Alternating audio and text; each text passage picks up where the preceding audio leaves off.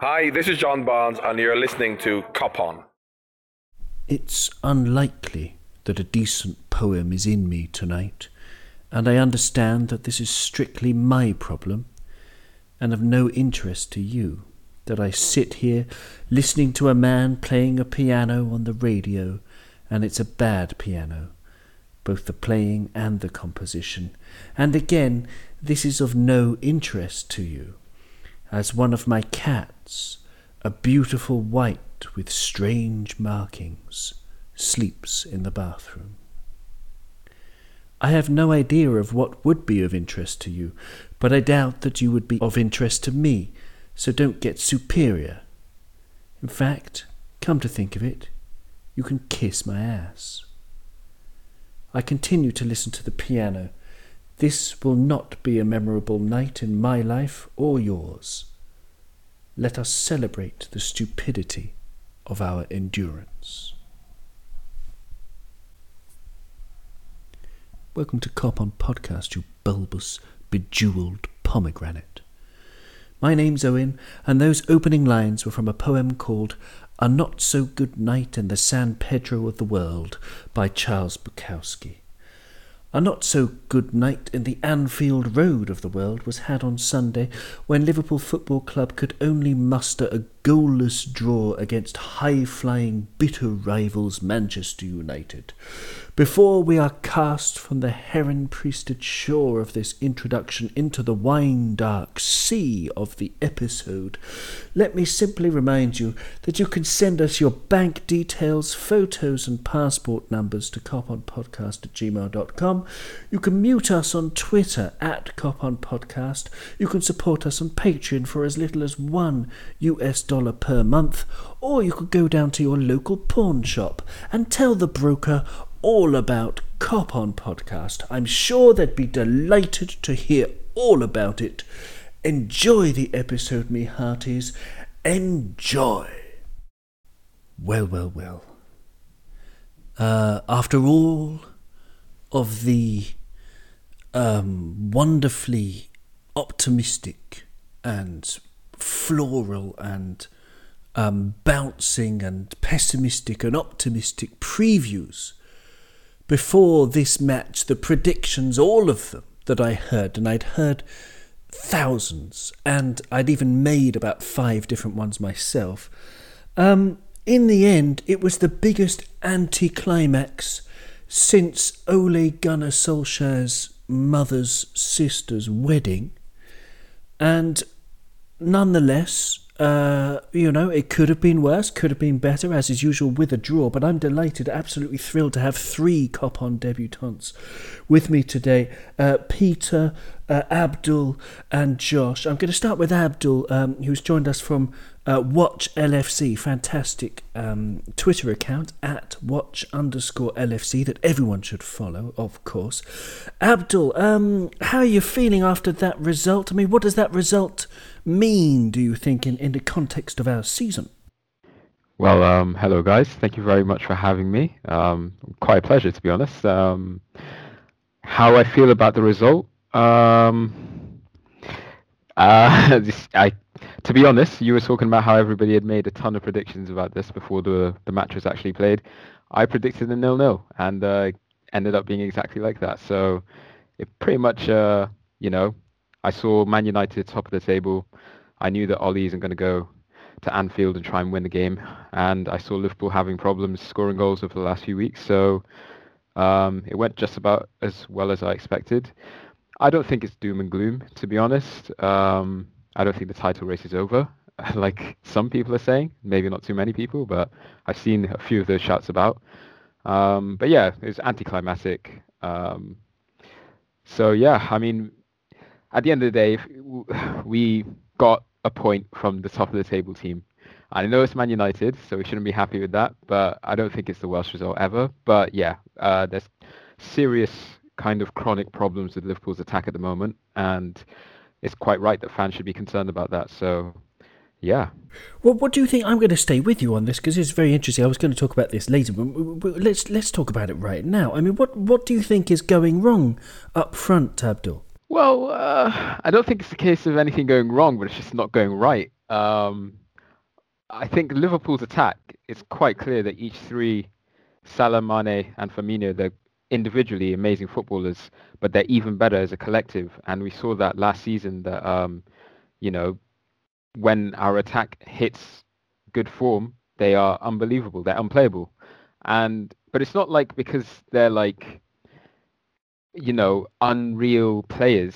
I just think it's more a case of the system that we play just gives so much space to somebody like Salah to get in behind and put him in one-on-one positions, and he pretty much finishes because he's got incredible mentality.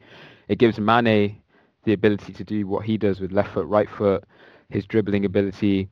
But for this season so far, it just seems like it's just maybe teams will figure us out. But I don't think it's 100% that. I think it's just, I think it is more the case of teams are just watching the spaces that we usually do get into, and we're just not having the luck that we had last season when it came in front of goals. So that's kind of been the reason, I think. But then we had Diogo Jota come in, and he had an amazing start, and then he had his injury. So he added a bit of unpredictability to our attack, and I think we are missing that at the moment. It's a very fair assessment indeed. Thank you very much. Peter, welcome to Cop On Podcast. Peter, it's an absolute pleasure to have you with us. Peter, Liverpool fan. You're on the west coast of the United States, is that right? How are you feeling after this 0-0? Well, thanks, Owen, for having me. And Abdul, I like your positivity as well. I am on the West Coast. It's still morning, but it doesn't mean I don't have a pint going to help help calm the heart a little bit after that stressful game. It's obviously points-wise still as you were between United and Liverpool. And I think we all saw, and everybody who watched today could see that United, they're just not impressive when they come up against top opposition. And I think we played them off the park, especially in the first half. Firmino and Shaqiri started to grow out of the game, unfortunately. But I think the big winner of today is the fact that City saw both teams drop points. We all know it's hard to make up points on City when they get rolling, and that's still more my concern than United, especially after seeing the two of us go head to head today. But we're still not even through half of the season, and because of the late start to the season, these games in January feel a little bit more pivotal than they are.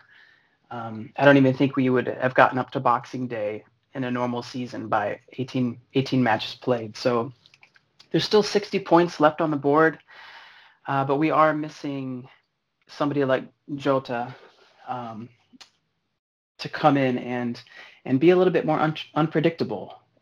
We just don't have the personnel to make a real change off the bench, to change our system, and that delivery from deep, from Virgil specifically, is something that we're massively missing. But we just have to keep trying. We have to keep moving the ball. We have to keep believing. The ball is not really falling for us like it is for other teams, or the way that it has for us last season. I think the performances are still a little bit more encouraging than we think, but draws in the last few years have felt like losses, but there's still a lot of positives there. And I thought Trent, it was nice to see him play a little bit better today. Obviously, it wasn't a magnificent display, but he put in some nice passes, and it's good to see him shaking off that rust. Great stuff. Thank you very much, Peter. Lovely answer. Our third esteemed guest today is Josh, and Josh is a Chelsea fan, so Josh can give us a very objective, zoomed out view, away from the emotion that turns people to drink at very early hours in America. Josh, in the grander context of things, Liverpool are now third in the league on 34 points. Manchester United are first on 37 points. Leicester are on 35. Spurs are on 33 in fourth place, and Man City are fifth with 32 points. So that City are 5 points off the top, but City have 2 games in hand as we're recording this, because they're about to kick off, I believe. Josh, in the grander scheme of things, what sort of damage did that do? Did that do any damage in terms of Liverpool's title chances, or even Manchester United's? Well, thank you very much for having me on. It's a pleasure to be here.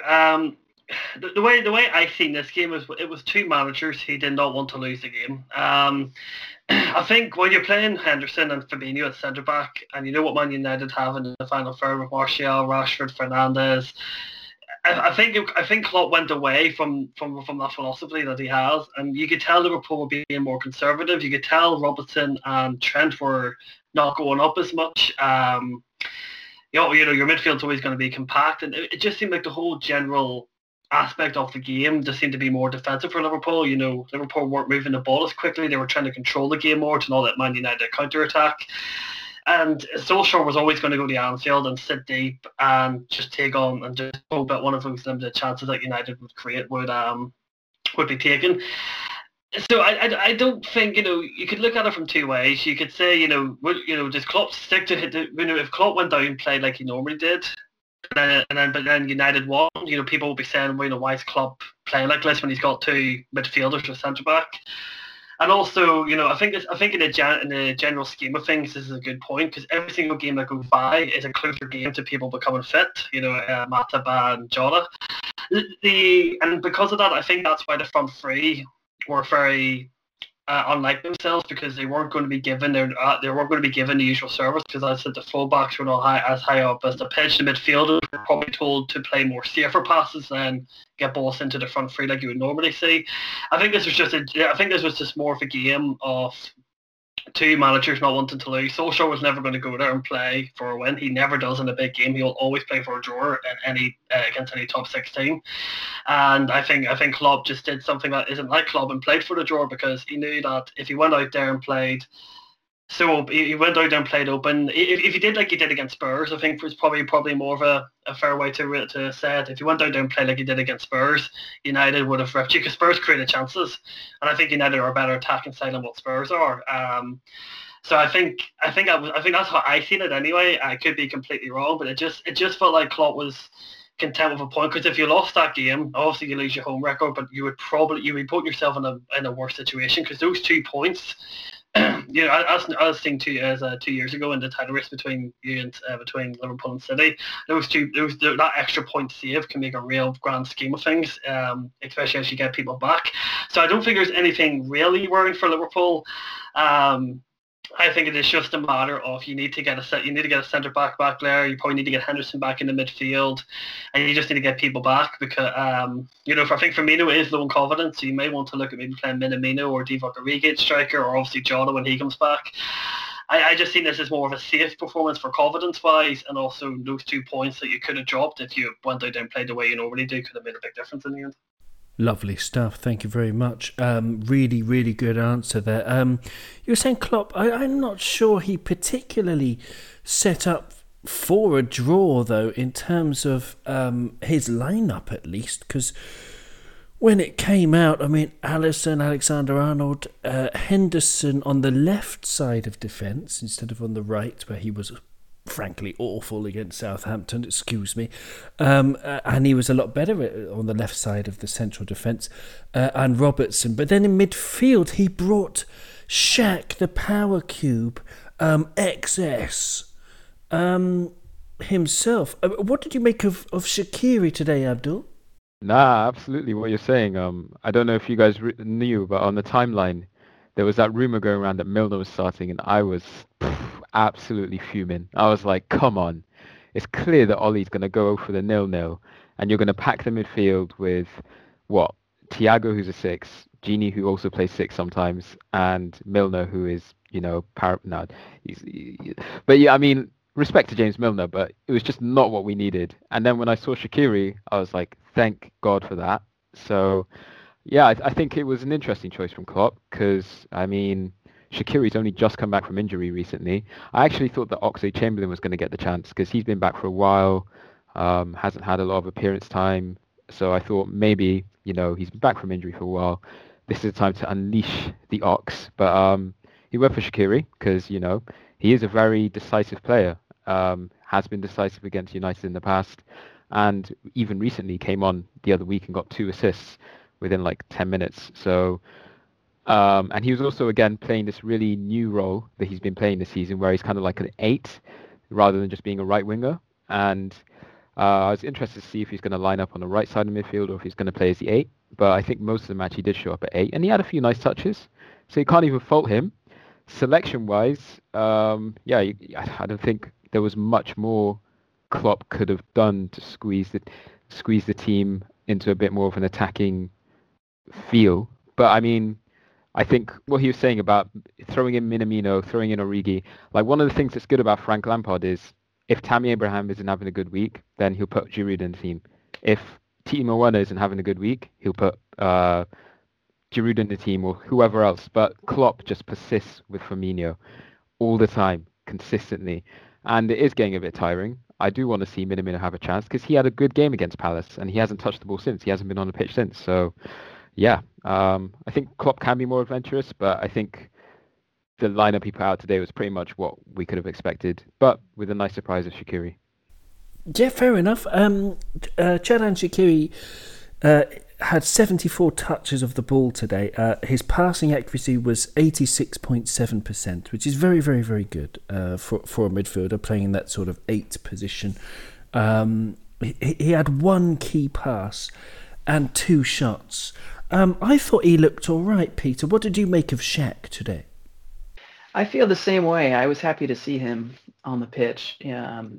He grew a little bit out of the game. You could tell that they had been drilling their routine and positions hard because I think they've had 9 days off to spend on the training field. And, sometimes you get positive results from all that time. But sometimes we come out a little bit flat. And you could tell that they had a lot of trust in what they were trying to achieve with Shaqiri. And, Abdul, to your point, I do think that Klopp is sometimes scared to be adventurous.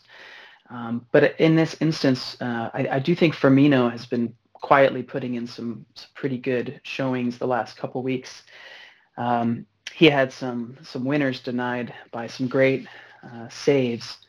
What was it, the Newcastle and the West Brom game? In both of those games. But I do find it odd that Taki hasn't been able to come on, even if it's just for the last 5 minutes. But as far as the Shaqiri shot goes, I was a little bit nervous that we were starting with Hendo at the back again. I thought maybe we would put Phillips in there, or I thought Matt Matip might be fit, but that creativity was there, and I think it was a really good showing from him, and I hope he continues to show trust, because while we don't have a fourth serious goal scoring option, I think we need to keep using the creativity of the midfielders that we have in Thiago and both Shaqiri. So I hope Klopp agrees that it was an encouraging performance.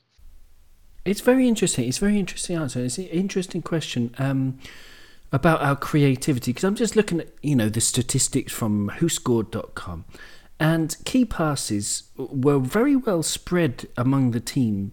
Henderson had 1, Robertson had 2, Jorginho Wijnaldum had 1, Thiago had 2, Shaq had 1. Salah had 2, Firmino had 2, Mane had 2. It's a lot of chances that we're creating. And we ended up with, I believe it was 17 shots, but only 3 on target. And so that makes a grand total of only 10 shots on target in 4 games. And that comes on the back of us beating Crystal Palace 7-0 when we had 8 shots on target in that one game and we scored 7 goals. Josh, this is a very strange team, this Liverpool team, isn't it? But is it simply a question of just kicking the ball in the net because we're doing everything else? I think teams are starting to figure out how you can play Liverpool a bit more, because you know very well if you stop the fullbacks crossing the ball into the box, you're stopping an outlet, because stopping the Liverpool midfield isn't particularly difficult, because they are more there for defending and more there to stop counterattacks more than being a creative outlet. I think when he I think when Klopp brought on James Milner instead of Chamberlain, it kind of just summed up what Klopp was trying to do, and that's why I think he was playing for a draw. You know, he could have got that extra bit of push, that extra bit of energy, but he brought on James Milner and said, right, we're going to hold it out and take the point. So I think it's a matter of, I literally think I agree with the other two guys. I think it is literally a matter Klopp has to be more adventurous. You know, if you watch Manchester City, you know, you see Pep Guardiola has changed. He's changed minimal things up to be a bit more adventurous, a bit more creative. He's left Aguero out. You know, Aguero doesn't play anymore. He plays different people up top. So I think it is a matter of Klopp needs to get Minamino more involved, needs to play Shaqiri more often, needs to get Jota back as soon as he can. I think it is just a matter of try and basically get that midfield more creative. If you get that midfield more creative, then you're in a whole different dilemma for try and defend that Liverpool team. Because teams are starting to figure out how you isolate the front three. They know that Firmino's not a goal scorer, so that's one person you don't have to worry about scoring.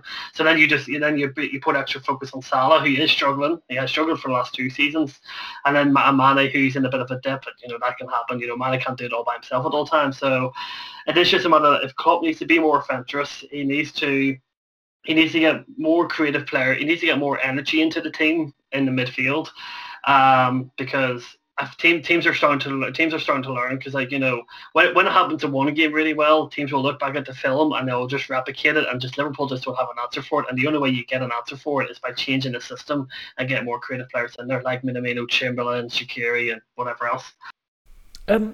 Staying with you, Josh, you don't think Thiago could be the man? Because I'm looking at his stats and they're off the wall.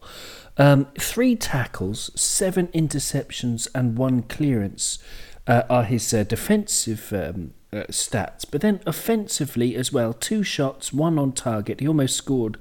And 2 key passes, 5 dribbles. He gave away some fouls that were not fouls. I thought the referee, who was born in Greater Manchester, was an absolute tool. He gave them 15 fouls. He gave 15 fouls to United and only 6 to Liverpool in the entire match, which I thought was an utter nonsense. But in terms of creativity in the midfield, we've got Thiago now.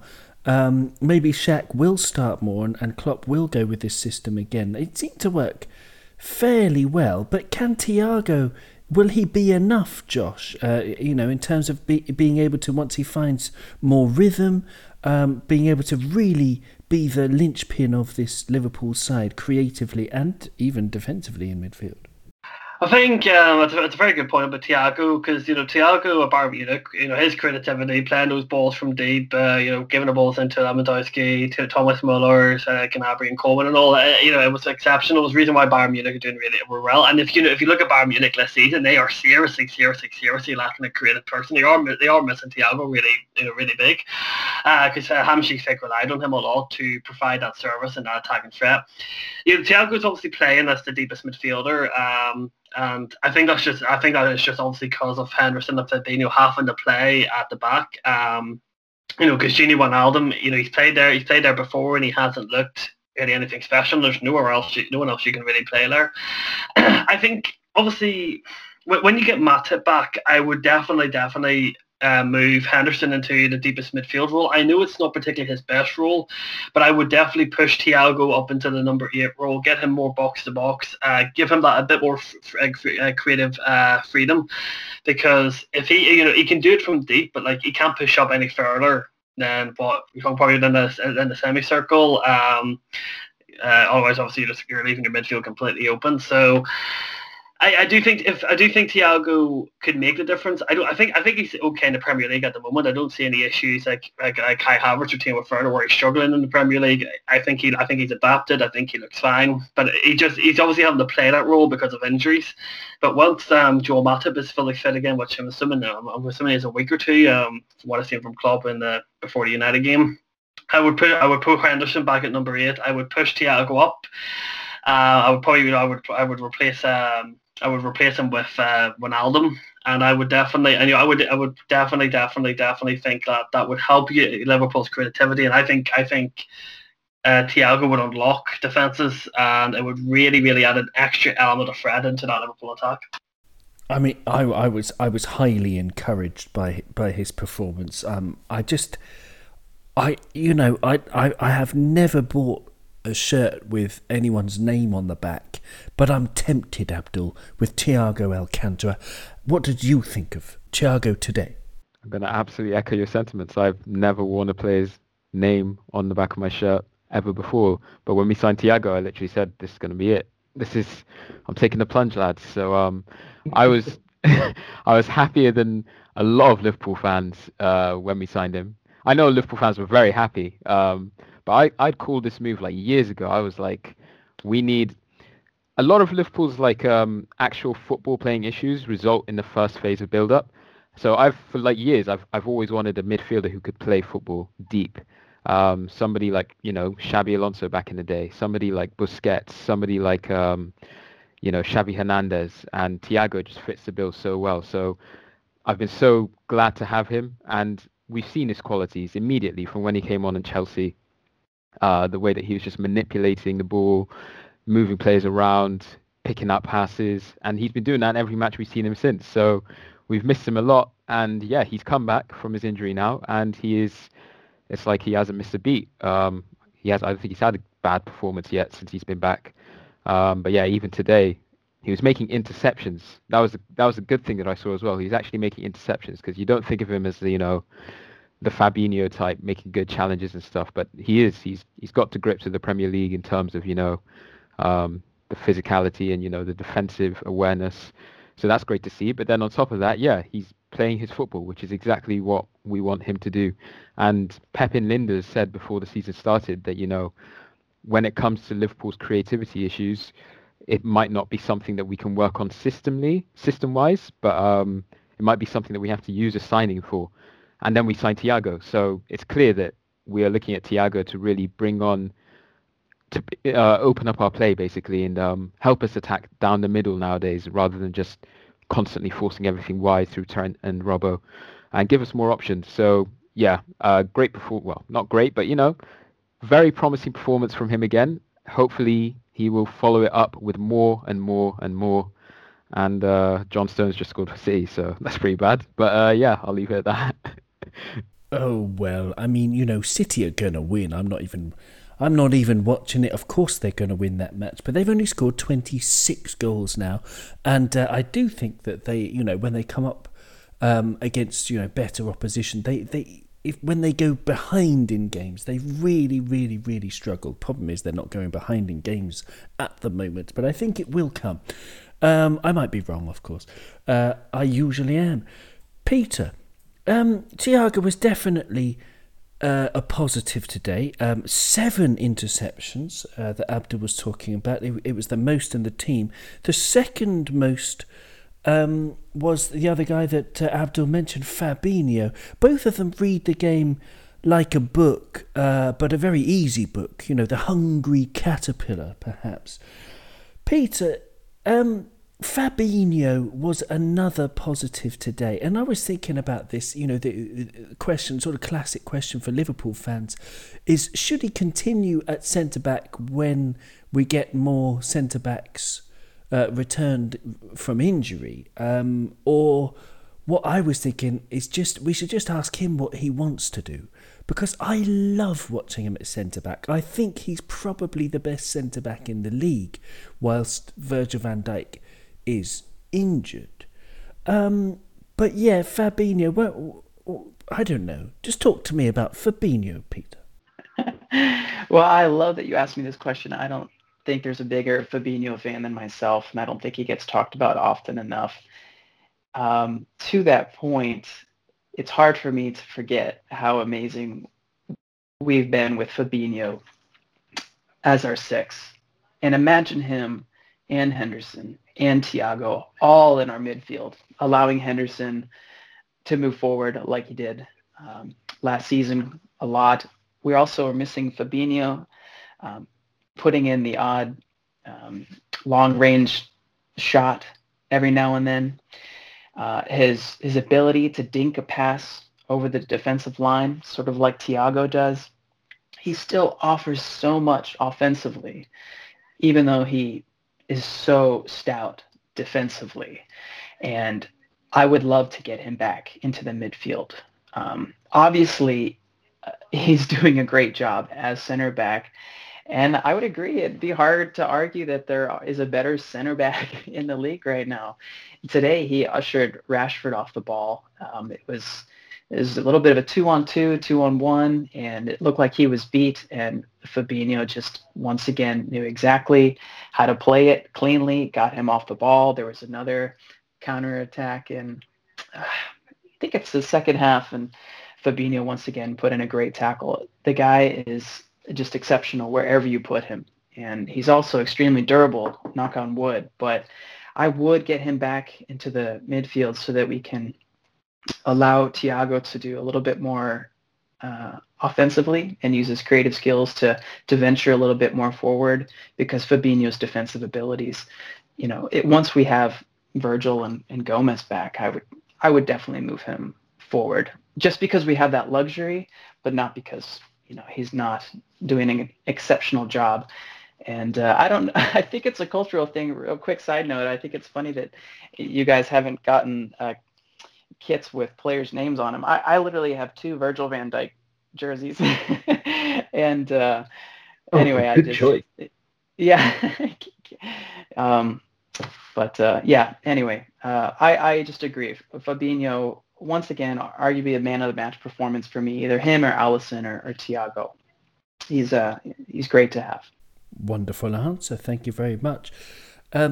Josh, I'm just going to go through defence, midfield, attack. I'm going to give you 3 players that we haven't talked about yet, and you can choose one of them and just go wherever you like with it. So Trent Alexander-Arnold, Jordan Henderson, or Andrew Robertson? We'll go for Henderson. So I think Jordan Henderson isn't obviously one of those people you look at and you go, oh, he is absolutely amazing on the ball. He's he's so clean on the ball. But obviously, what Henderson has more than the skills on the pitch is obviously the spirit and motivating people on the pitch. And I know he's looked at by other fans around the league that he's not actually a good player, that he's overrated. But I think he is crucial, because people who don't do a lot on the people who don't make game changing passes or scores goals are the people who actually make the real difference, especially when you're a captain. I thought Henderson played really well today. To be fair, when you're up against that Man United front four, who are scary, especially when you're counter-attack. I thought he did really well. It seemed like, obviously, I think the week in training that he managed to get, obviously he would have been practicing and training on the shape. I think that really did help. I think his positioning was really good. He was staying in line. His communication was really great. He wasn't coming out of the line too much to try and get the ball, which I think he was doing against Southampton a bit too much. Obviously, even though United didn't really press like Southampton did, so he wasn't under as much pressure, which I think really helped. I think if United were a bit more adventurous in that case, they could have got some choice of pressing Henderson. But I think Jordan Henderson, as I said, I think when Matip comes back, I would play Henderson in the deepest role. I know he played a bit. I know he played a bit further forward. He played more of a box-to-box role when Fabinho was in CDM last year. I think that's probably what Henderson's best at. But I think given your injuries, given your situation, to move Thiago more forward, to get a bit more spark in the midfield, I think Jordan Henderson should play deep. And I think that would help a lot with the goals, because I just feel like it would open up that midfield a bit, because I felt like that midfield was very locked today.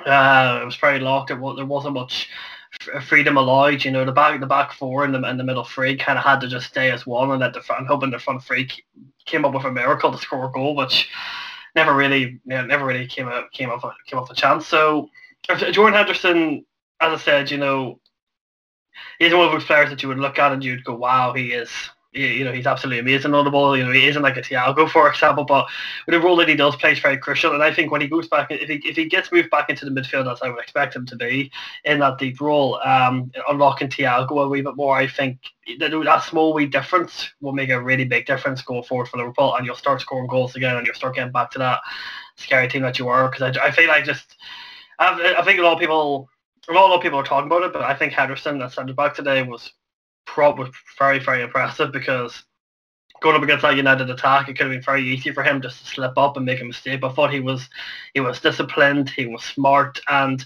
he left a lot of the main defending up to Fabinho, and he kind of just cleared up anything which he needed to do. Which I thought he played a very smart and intelligent game, which he needed to do.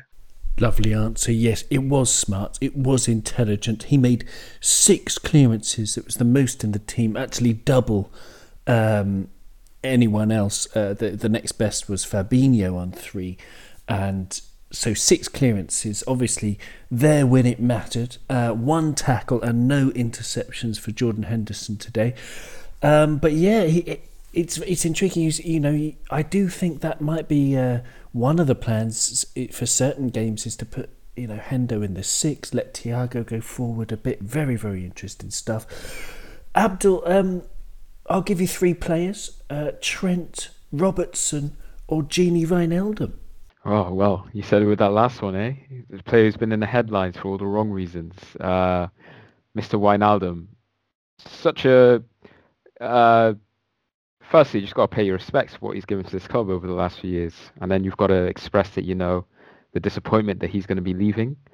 But beyond that, he is actually a bit of an enigma of a player, because we see his form with Netherlands. We see how bombastic he plays with them and how he can score loads of goals and be really effective in the final third. And then with Liverpool, a lot of fans just criticise him for his invisible performances. But I think he, again, to quote Pep in Linders, a few years ago, he said something like, players like Firmino, Gini, Virgil, they really understand the way that we play as a team, and they're kind of like integral to how we play as a team. And he absolutely is. So I'm going to be sad to see him go. But I mean, then you look at our other midfield options who could step in to take up those minutes, and you almost feel like you don't need a signing there. I would even contend that we don't need a signing to replace him, because you've got Thiago, who can, you know, who will probably, when we get all the centre backs back, you probably do have that midfield of Fabinho, Henderson, and then Thiago. But then you've also got Curtis Jones coming through, really impressive this season so far, and he's got a lot that he can add, especially going forward, which is possibly an area that Wijnaldum doesn't add so much. And then you've also got Oxlade-Chamberlain, who is trying to get back to his 17-18 form, which was, you know, at some points you were thinking, Kevin De Bruyne, who are you? Because he was just playing so well.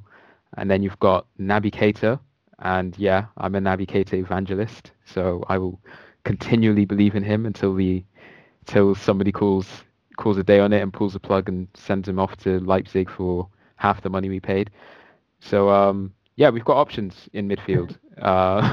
But I mean, yeah, I'm gonna miss Gini for sure. Do you want me to talk about another player, or is that fine?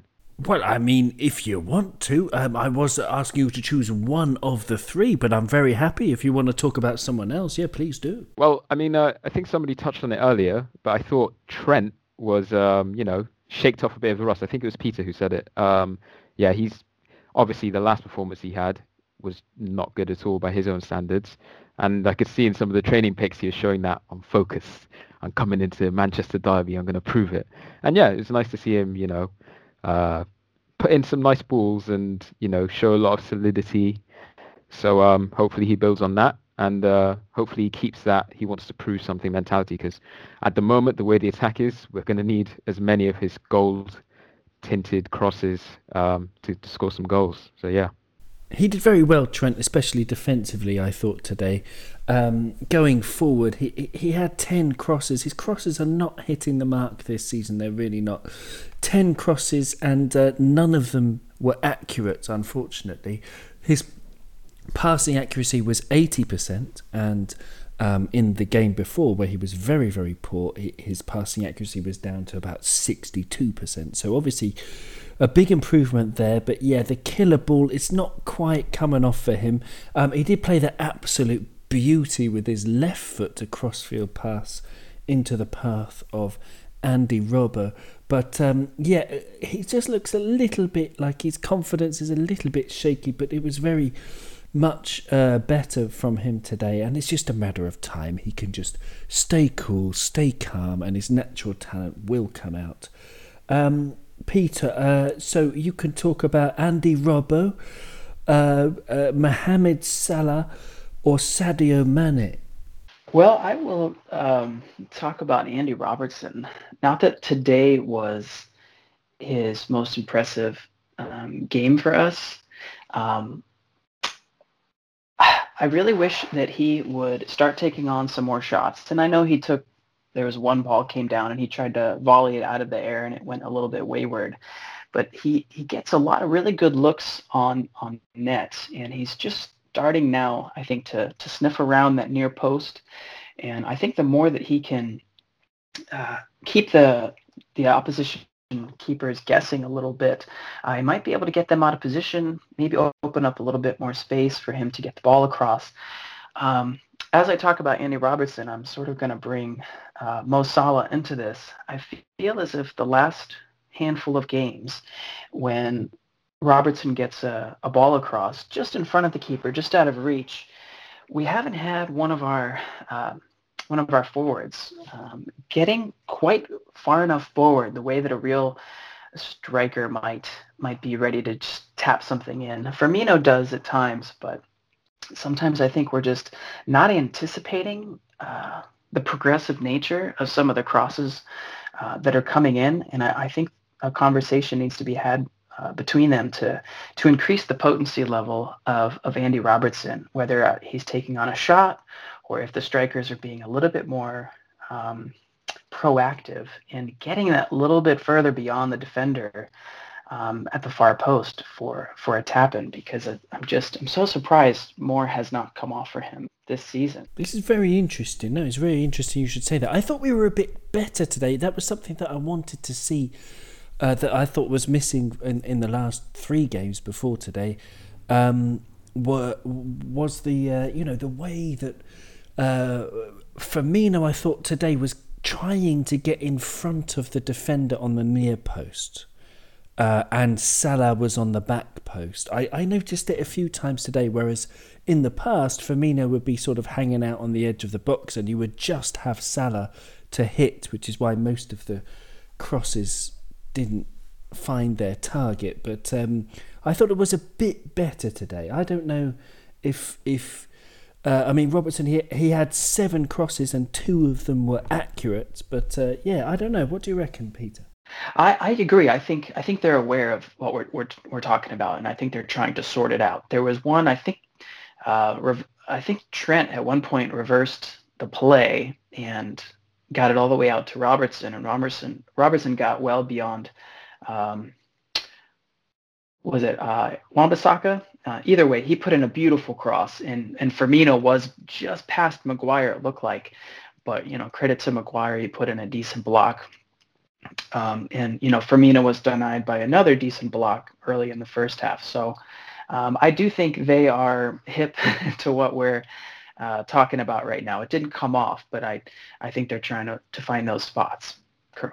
Excellent stuff. I thought it was quite interesting that Mane and Salah switched wings, because they normally never move. But Klopp there was another thing that I wanted to see against Southampton that didn't happen. They switched wings, but still they were running into dead ends. Josh, what did you think of that move, or Sadio Mane or Salah? You talked about it a little bit, but what is there a solution for them other than just better service? I think this all kind of links into what I was saying earlier. I think Klopp knew, as I said, I've kind of made my point clear about how I thought Klopp was setting up. And I think Klopp knew that the Man United defence, had that, even though Harry Maguire and Lindelof were shaky, they give the chances that Liverpool could have latched on to. But in general, I think that Klopp knew that the midfield was the back four of United were controlling that front three of Liverpool quite well.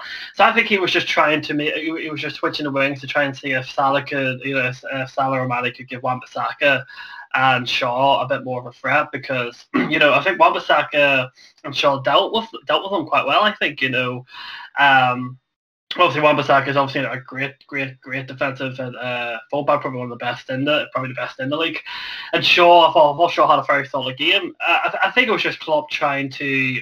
I think it was just Klopp trying to change things up, because he didn't want to chuck the kitchen sink out. Sorry.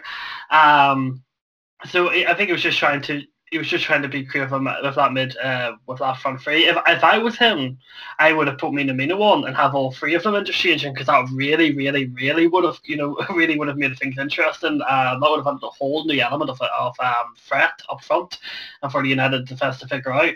But I generally think it was the fact that Klopp was playing it safe. He didn't want to change the general game plan of it, and in a sense, without hopefully I don't get slaughtered for saying this, but I think he was just a bit confused on what to do, because he didn't have the player. He didn't want to change the game plan, but he also knew that he can't.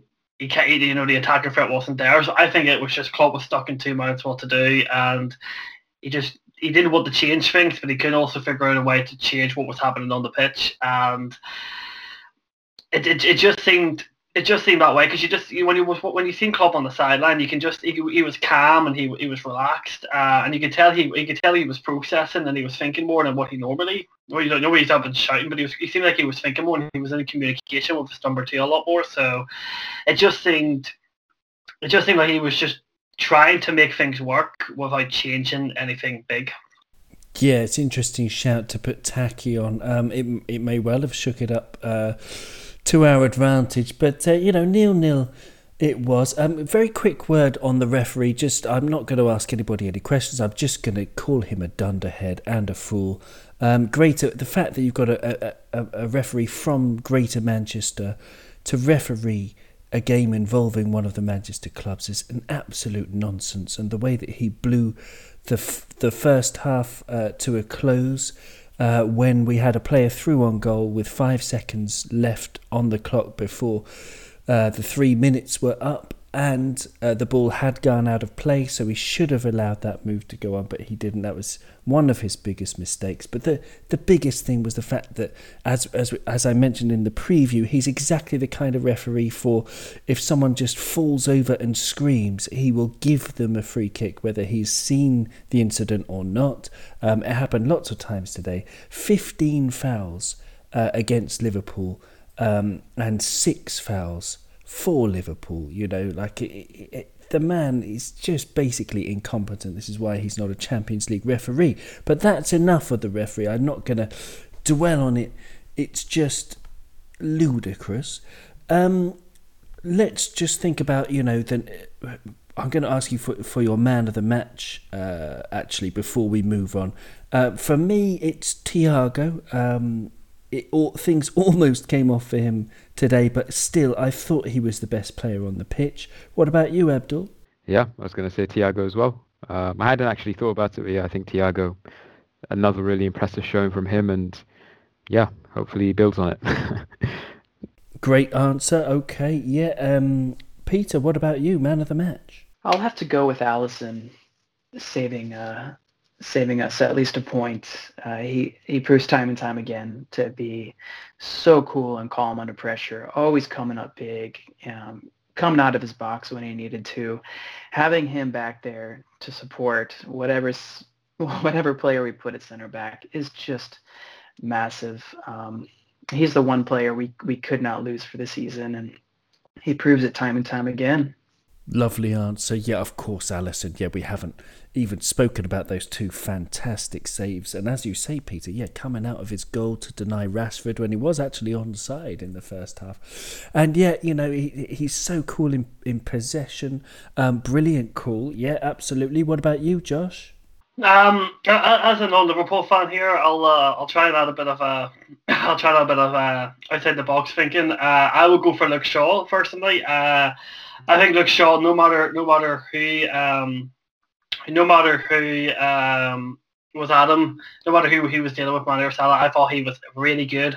I've never seen Salah struggle that much against a fullback before. You know, a fullback will always gift and always gift. You know, a top class winger like Salah or Mane a chance. But I thought his discipline was fantastic. He was not messing around at all. He was, you know, it just seemed like Luke Shaw was just playing really, really well in general. He was doing all the defensive work really, really well. Even when going forward on those limited chances that he got, I thought he was adding an extra element of threat. So for me, it would be Luke Shaw. That's another good call. Yeah, absolutely. Luke Shaw, he does seem to have Mo Salah's number, I have to say, unfortunately.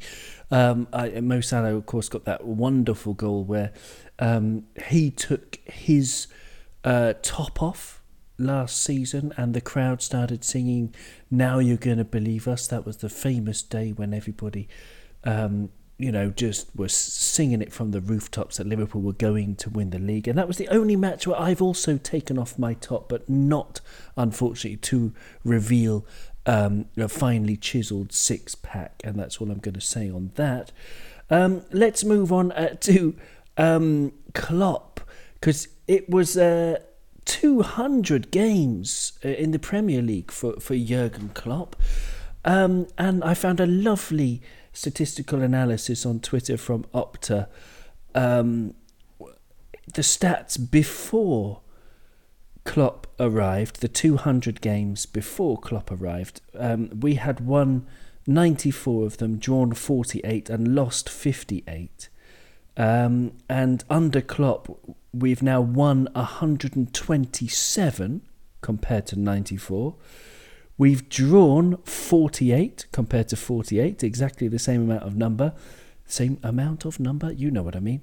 And we've only lost 25 of those 200 games compared to 58 under the previous managers from May the 2nd, 2010 to October the 8th, 2015. So he's basically given us 33 extra wins. He's turned 33 losses into wins, which is absolutely crazy. His win percentage is 63.7%, I believe. Abdul Jurgen Klopp, the greatest manager for a very, very long time at Liverpool. Can you see him lasting beyond 2024? Because I want him there forever. Yeah, I mean, you said it all, to be fair. Like, there's not a lot more that can be said about Klopp that hasn't already been said by somebody. So, I mean, yeah, very popular guy. I'm sure that German national team job is there just waiting for him whenever he says he wants it. I'm sure Bayern Munich are probably looking at him as well, just thinking, come on, when Hansi Flick, if it doesn't go for him as well. I'm pretty sure Barcelona, they would love him as well.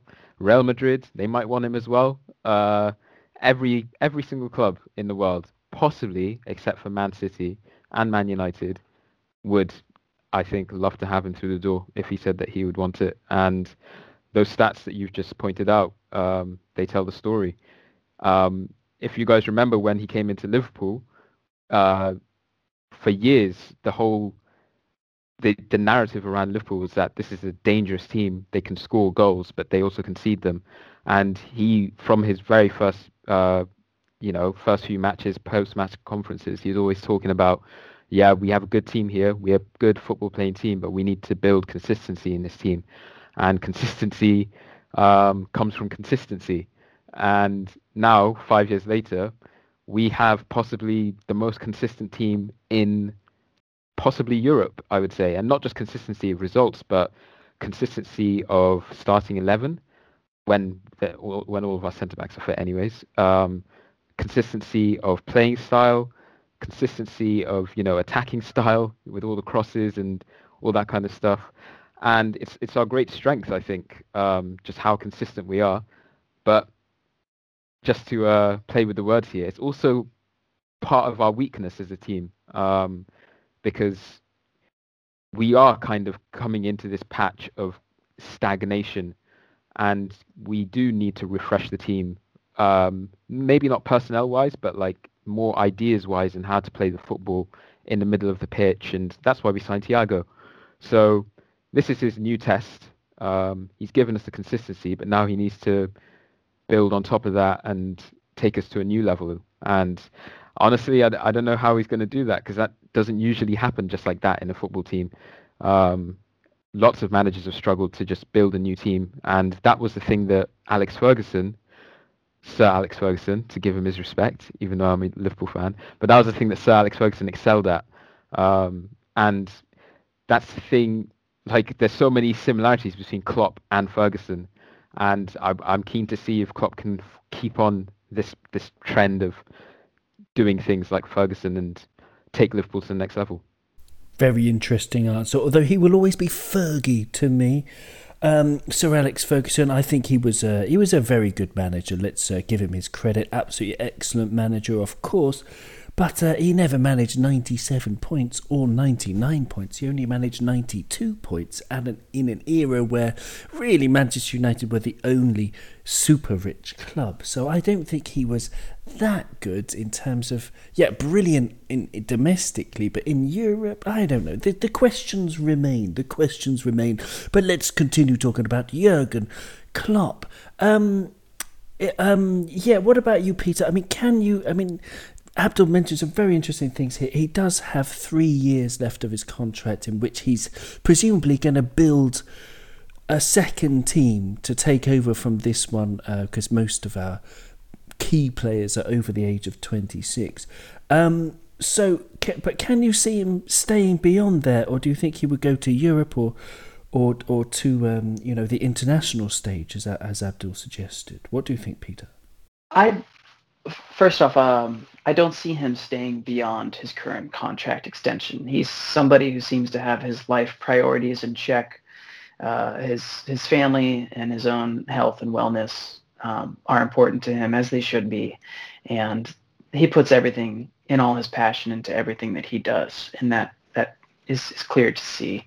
But I think he knows it takes a toll on himself. And I think the fact that he's already extended his contract to be longer than any other amount of time he's spent in a position speaks volumes about his relationship and his intent to sort of not rebuild, but continue to build this team going forward.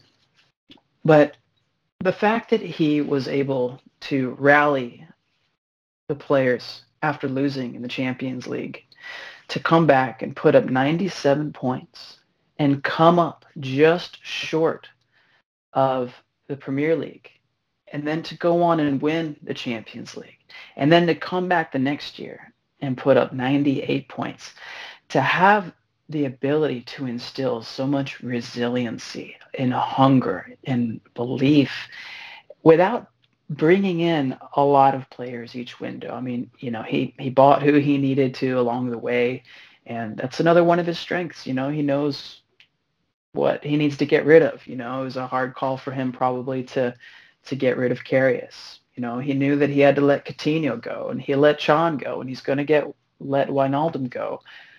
You have to keep bringing in fresh blood. But the fact that he still has Liverpool fighting for first place, we had 0 recognized center backs today, and we gave what, five or six shots total up to against United, with Fabinho and Henderson playing. He has just done such wonders for our mentality and resiliency, and that's the reason I still believe that there's a lot left to be played for this season. But looking beyond 2024, unfortunately, I don't think Klopp is going to stay, but I got to respect what he's given to the club. It's a marvellous answer. And all we can do is just enjoy him while he's here, because he's an absolute genius. I mean, he really is. Josh, I'm very interested in your view on this, because I want to ask you, Chelsea's success has come from Roman Abramovich, and I'm not talking about, of course, the money has helped a lot, but it's the way that Roman has no patience with any manager who doesn't do ridiculously well. So my question to you, Josh, is it important to have a good, a brilliant manager like Klopp is when at a club like Chelsea? I mean, if Klopp joined Chelsea and he had maybe, I don't know, a sticky patch for, let's say, 6 months, then he would presumably be out of the door, and then Roman would just get another manager, and hopefully that would work better. So at your club, Josh, it's like the chairman is really the boss, and at our club, the manager is really the boss. And I'm just interested in your opinion as to, which model works better, or they both have their merits. Well, to your point about Roman Abramovich, obviously, the story about Roberto Di Matteo won the Champions League in 2012, and then obviously was given a job full time and then got sacked once. I think it was like only 2 months into the job. What Abramovich has started to change. What Abramovich's structure was, it was all short term. It was get successful managers in, pay them big wages, back them in the window. It was defensive football. It was a matter of having a clinical striker who would score 30, 40 goals. That's why Conte struggled after Diego Costa. If he didn't have that goal scoring presence up front. And that's what Abramovich did. He brought in managers. When you have defensive managers, they will only last for 2 seasons because players eventually get bored, playing that way, and eventually turn on the manager, and that's what happened literally every single time. Is that we had a defensive manager who was a pragmatic manager who was all about the defense, keeping those clean sheets, and just scoring one goal and playing everyone behind the ball, and then players got bored of it, and then they turned on him, and then Abramovich sacked him, and then another one came in. It was vice versa. That changed with Maurizio Sarri. It was a big gamble taking Sarri. He never won a big trophy. Napoli was only his real big club. Obviously, he pushed Juventus, but the season before we took him, he pushed Juventus all the way until they kind of fell off towards the end, and it was Juventus' title in the end. He has changed it. I honestly think if Abramovich was following what he did in those years where Chelsea were extremely successful with Mourinho, even Frank Gank, Antonio Conte, Frank Lampard would be gone by now. Sarri would have been sacked last season after the 6-0 thrashing off at the Etihad. So Abramovich is changing his approach. We've had 2 attacking managers now in Lampard and Sarri. The fact that he took Frank Lampard in the first place, given he had 1 full season of managerial experience in the Championship with Derby County, shows that Abramovich is changing the course. He is willing to be patient. He is willing to he is trying to be a bit more open-minded, so to speak. So I think he's in a transition period. And if Lampard does get sacked, if the form, I know we bet Fulham, but that performance was extremely unconvincing. Against 10 men, it was, and even his starting lineup was question marks all over the place. If Frank Lampard gets sacked, that's because it was deserved. Because I think everyone would agree that this Chelsea team should be doing better than what they are. But in general, I think that Abramovich is changing, and I do think that's the way football needs to be. Because these defensive managers, you've got Mourinho, Conte, and Diego Simeone. Simeone's doing really good at Atletico Madrid, but last season they weren't particularly anything great. Obviously they beat Liverpool in the Champions League, but Liverpool should have bet them at Anfield by 3 or 4 goals. You got Antonio Conte. He's struggling at Inter Milan at the moment. And then obviously you've got Jose Mourinho, whose Spurs are up and down. So defensive managers aren't the way to go anymore. And the only way to go in football is to get a young, experienced manager and give them time to implement their philosophy. Because defensive tactics are easy to install. To get a team playing proper good football, it takes a good couple of seasons. So for me, I always believe, and I'm happy Abramovich is doing this, is that you take that patience approach. You bring in managers. There's a ton of young managers going to be coming through into the football league. And obviously Wayne Rooney's now. Wayne Rooney's joined. Thierry Henry's in the MLS. There's Frank Lampard. There's Gerrard, who will take over from Klopp. I'm absolutely sure of that. because you look at the patience approach that Rangers have with Gerrard, the 21 points clear of Celtic in the Scottish League. So I think taking the patience approach by far is the way football is going, with managers who play this attacking style.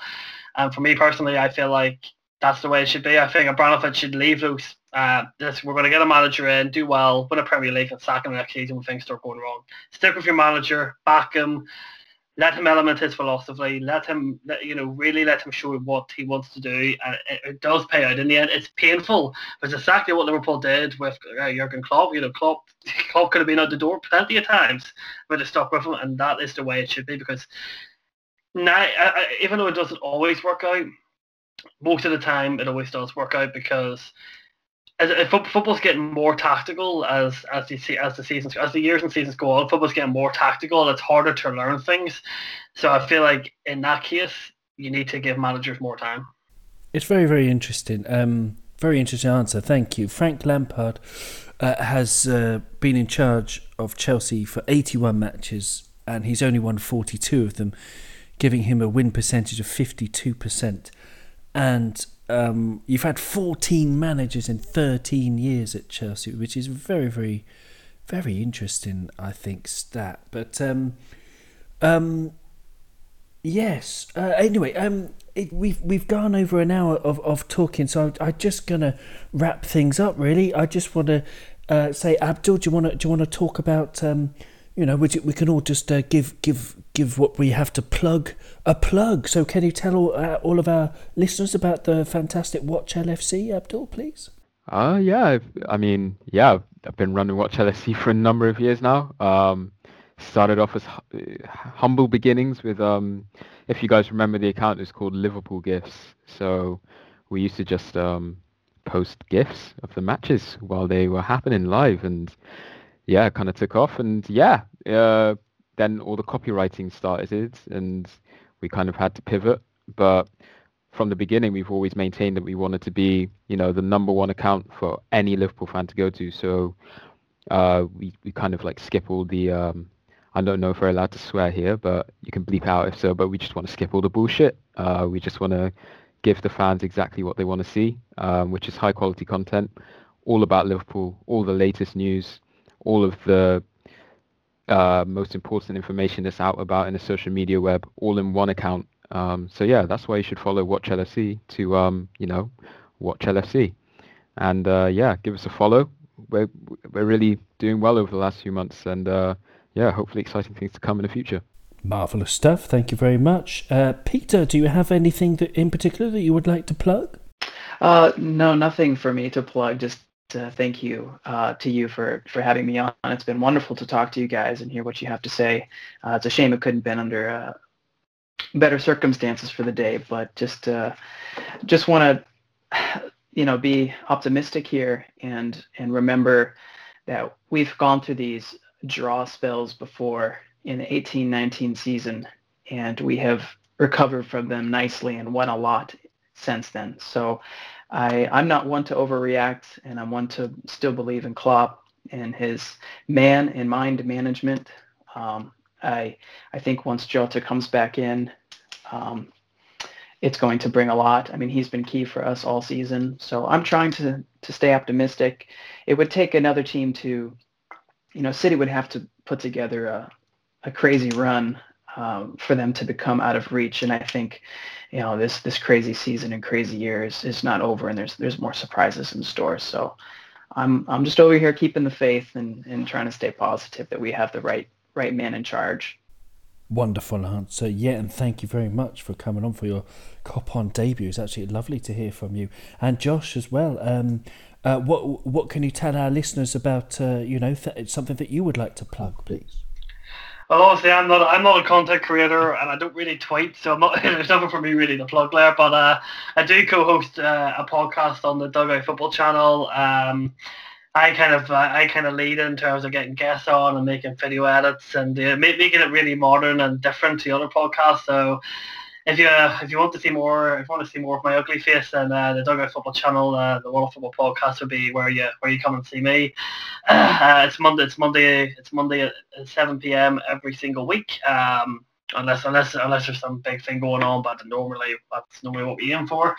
And regarding the football season, as I said, I'm a Chelsea supporter. It's been an up and down season. We went from 17 games unbeaten, and I think we only conceded 3 or 4 goals in that run. And now we are very much struggling to score goals. Werner looks out of confidence. Havertz on the bench.